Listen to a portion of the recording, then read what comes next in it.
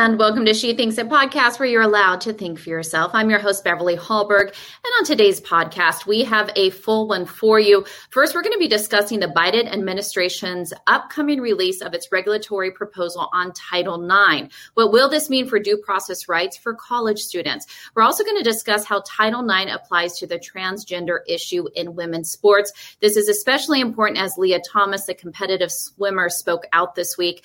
Then we're going to move to Chicago, where a school district has instituted race-based grading as part of a push for what they refer to as educational equity. And finally, we're going to get into the White House's efforts to block charter schools from federal funding. A lot to get into, but we have a great guest to break it all down. Angela Morabito joins us. Angela Morabito is a spokesperson at the Defense of Freedom Institute, an independent nonprofit that provides thoughtful conservative solutions to policy challenges in education and the workforce. She is the former U.S. Department of Education press secretary and therefore has a lot of experience in this ed space. It's a pleasure to have her on today. Angela, thank you so much for joining She Thinks.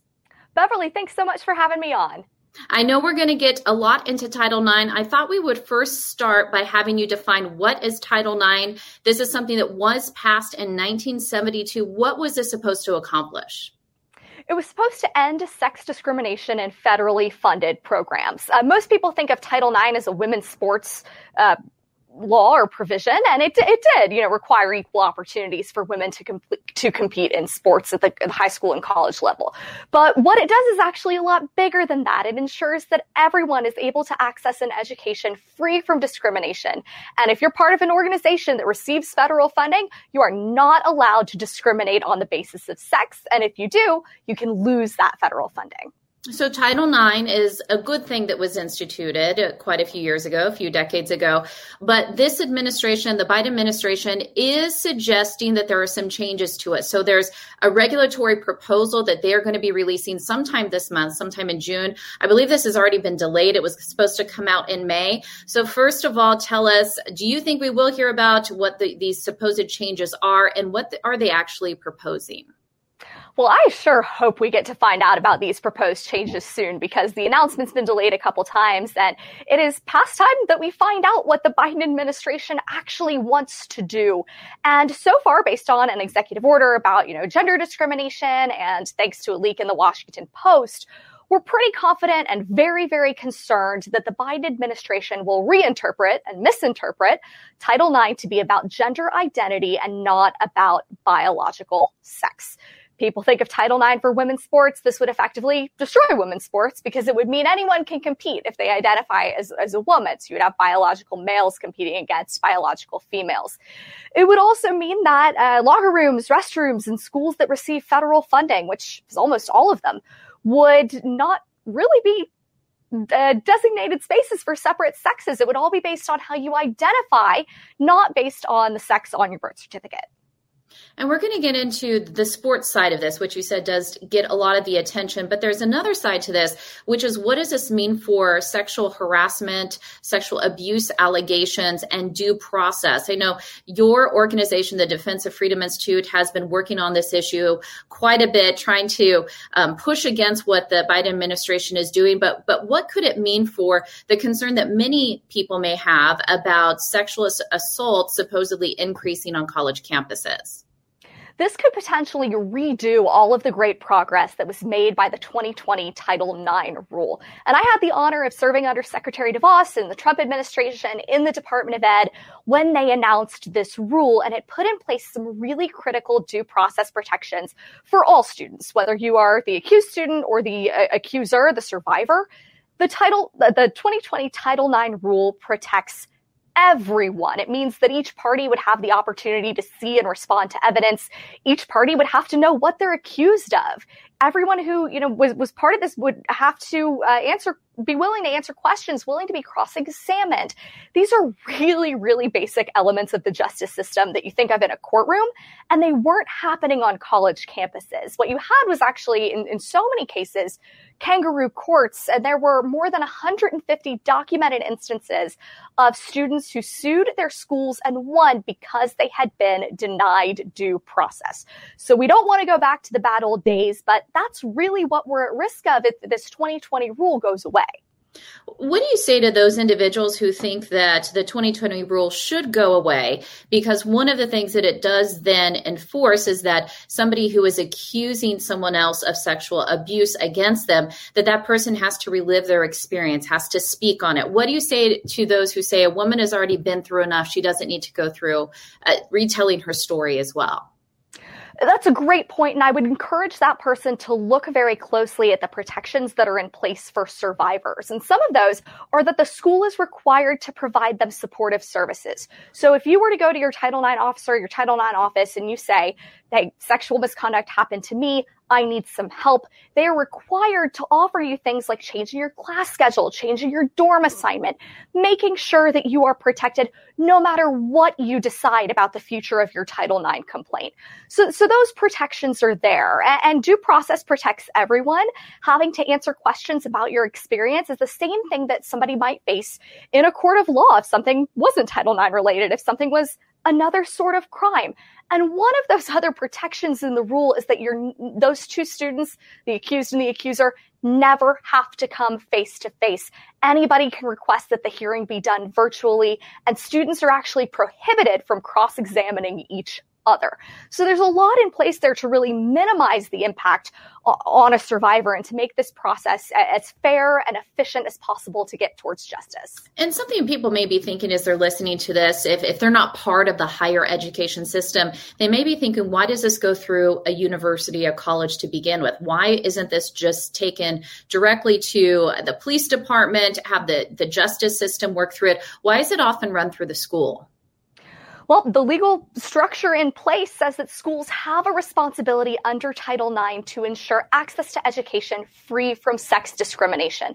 So that puts the burden on the schools really to do everything that they can and everything that they're obligated to do to protect all students. So it is a little bit of a legal quirk that can be a little tough for folks to understand, but that's why schools have to have these systems in place, because based on Title IX, it is their responsibility to make sure that students aren't facing sex discrimination as a barrier to their education. And so, as you said earlier, Title IX, it is whether or not the Biden administration will change the language to say gender identity versus based on men and women. And so this affects women's sports quite a bit. Lia Thomas, this is the male swimmer who is identifying as female, competing in competitive women's swimming, created a lot of controversy. So if there is this change to Title IX, what does it mean for Lia Thomas? What does it mean for other males who identify as women and want to compete against women? It means that there could be thousands more Lia Thomases in sports at every level of schooling, of education across the country. This really would pave the way for the end of women's sports, because instead of reserving women's sports for women, it would be women's sports for anyone who identifies as a woman, regardless of biological facts. So I have absolutely no animosity toward Lia. I can only imagine what it is like to be at the center of this media firestorm. But that doesn't change the facts that it is patently unfair to have biological men competing against biological women. And there's something I've been saying over and over again on Twitter that people have kind of grabbed onto, and that's that second is the new first. Because when you're competing against a biological man, those women are all competing for second place. And if the left wants to redefine what a woman is, we ought to be able to redefine what a winner is and make sure that these biological women are not missing out on opportunities to compete at the highest level of their sport and not missing out on scholarship opportunities and other opportunities that are there for student athletes. And if this new rule is introduced where it does change how Title IX defines gender, saying it's now gender identity, is this instituted right away? Do you expect there to be a lot of lawsuits as this move forward? What can we expect with the process? Well, I expect a lot of public pressure because I think the American people are pretty fed up with being told to deny the biological facts that are right in front of their eyes. What is going to happen here in the next couple weeks, we believe, is that the Biden administration will issue a proposed rule.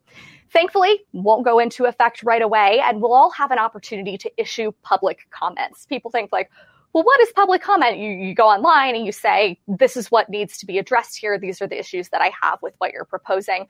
When we did the 2020 Title IX rule, there were an incredible amount of public comments, and they do get taken very seriously. The Department of Education, by law, will have to go through all of these comments that it receives. These comments can be positive or negative, but knowing where the American public stands on this issue, I would anticipate that there would be an absolute tidal wave of comments saying, don't redefine biological sex. Don't undo 50 years of progress for the rights of women under Title IX. So there will be a time period to issue public comment. The Defense of Freedom Institute is prepared to take action and prepared to help everyone make their voices heard on this, because it's too important to just ignore, to just cede this territory to the left and say, do whatever you want, better luck next administration. That's not a good enough answer for America's students. And so it sounds like what you would urge people to do listening to this program, you would say definitely speak out. For those who do want to speak out, what can they do? Well, there's going to be an opportunity with the Defense of Freedom Institute where you'll be able to issue public comments. But at the same time, this is not just a federal issue. This is an issue that's happening at your local school board, in your local community, at the state level. You have governors and state legislatures who are trying to pass bills to say the obvious, which is women's sports are for women, women's restrooms, women's locker rooms are for women. And it's about protecting all students. It's not about casting blame on anyone. It's making sure that everyone has an equal right to an education fair from discrimination. And, making that case and speaking out publicly, whether that's on social media, whether that's at your local school board meeting, all of that matters, because we're seeing parents stand up for their students in record numbers these past few years, really since the pandemic exposed what was going on in education. And every time parents get involved, things change for the better. So while I can't go line by line and say exactly what's going to be in this Title IX proposal, we have a sense that the Biden administration is going to really make a misstep here, and that parents and other concerned citizens are going to want to speak out. Well, before we continue the conversation, I have a question for all of our listeners today. And that is, do you find yourself alone? Do you find yourself in a position where you feel like as a conservative woman, it's hard to find a place to belong? Well, I have some news for you. Lauren Evans and Virginia Allen are the place to turn on their podcast. It is called Problematic Women. They sort through the news to bring you stories and interviews that are of particular interest to you. A problematic woman, that is a woman whose opinions are often excluded or even mocked by those on the so-called pro-women left. Lauren and Virginia break down the news you care about in an upbeat and sharp-witted way. Search for Problematic Women wherever you get your podcasts. Well, Angela, moving on to another topic we wanted to hit on in relation to education, a new ruling coming out, or a new, investigation into what Chicago schools are doing in the suburbs there. There is a school district that has instituted race-based grading as a part of a push for what they refer to as educational equity.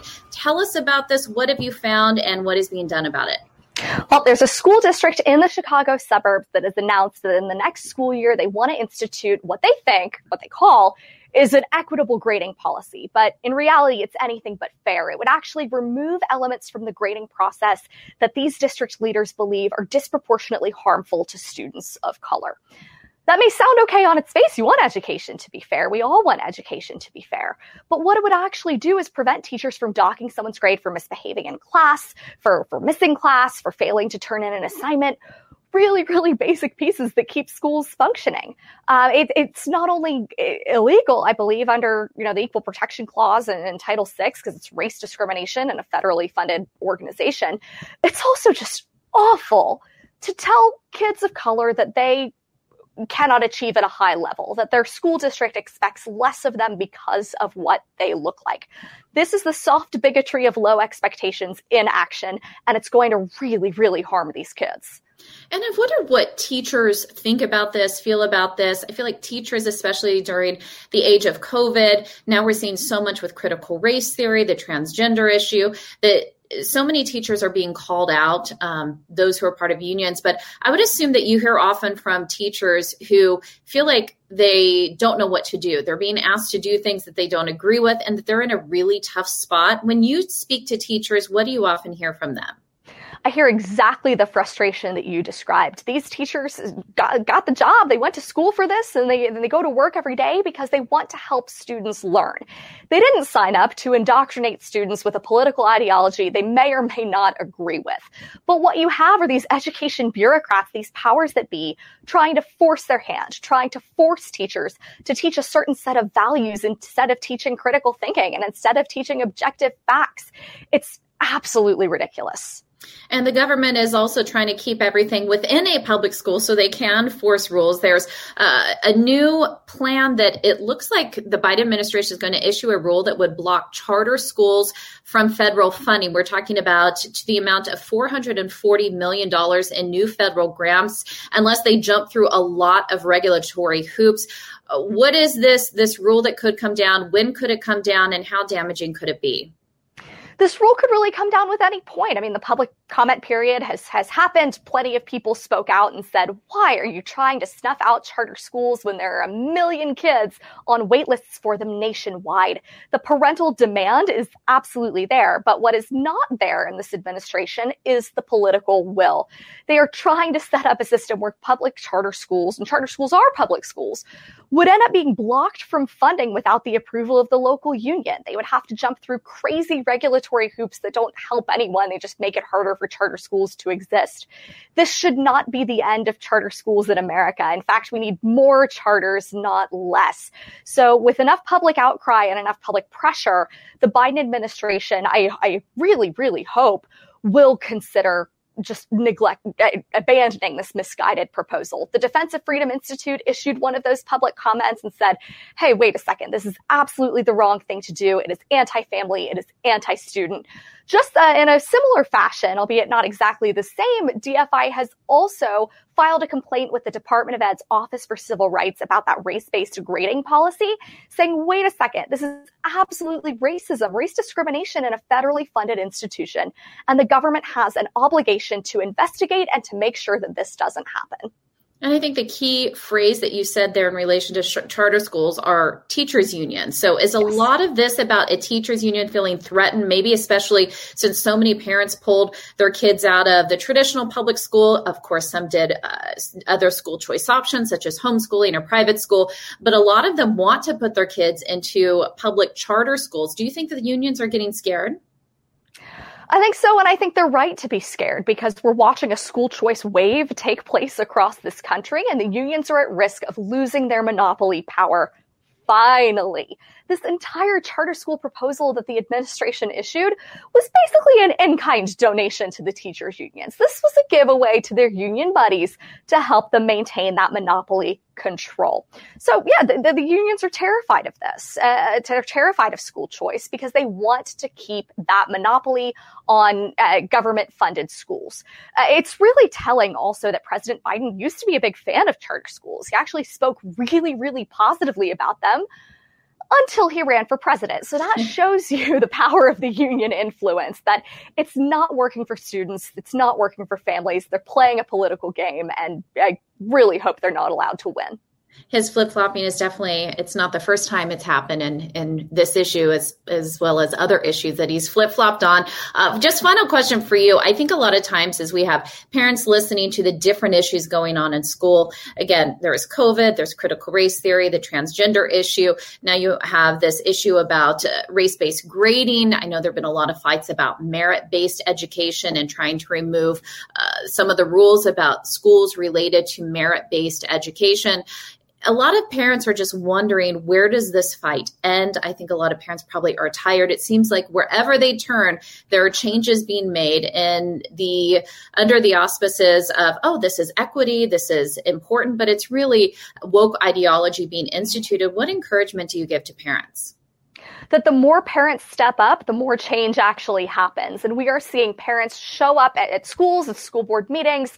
And I'm always going to be on the side of having a good faith conversation with your child's teacher or with your school board by calling your legislator. As long as you make that effort in good faith, I think the outcomes can be really, really positive. I've seen it myself where when parents step up, things get better. They get better in terms of curriculum transparency. Parents should have that clear window into what their kids are learning and how they're learning it. There is really no downside to parental engagement as long as it's done in a respectful way. So the tide has turned. These parents have momentum, and I think that we ought to fully support them in being in the driver's seat of their child's education.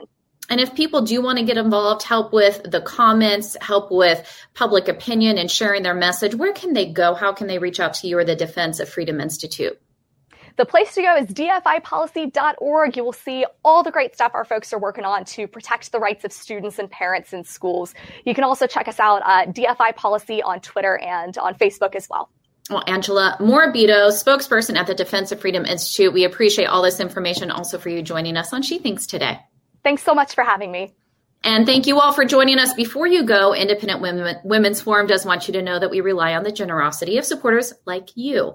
An investment in IWF fuels our efforts to enhance freedom, opportunity, and well-being for all Americans. So please consider making a small donation to IWF by visiting iwf.org/donate. That is iwf.org/donate. Last, if you enjoyed this episode of She Thinks, do leave us a rating or a review. It does help. And we'd love it if you shared this episode so all your friends can know where they can find more She Thinks. From all of us here at Independent Women's Forum, thanks for watching.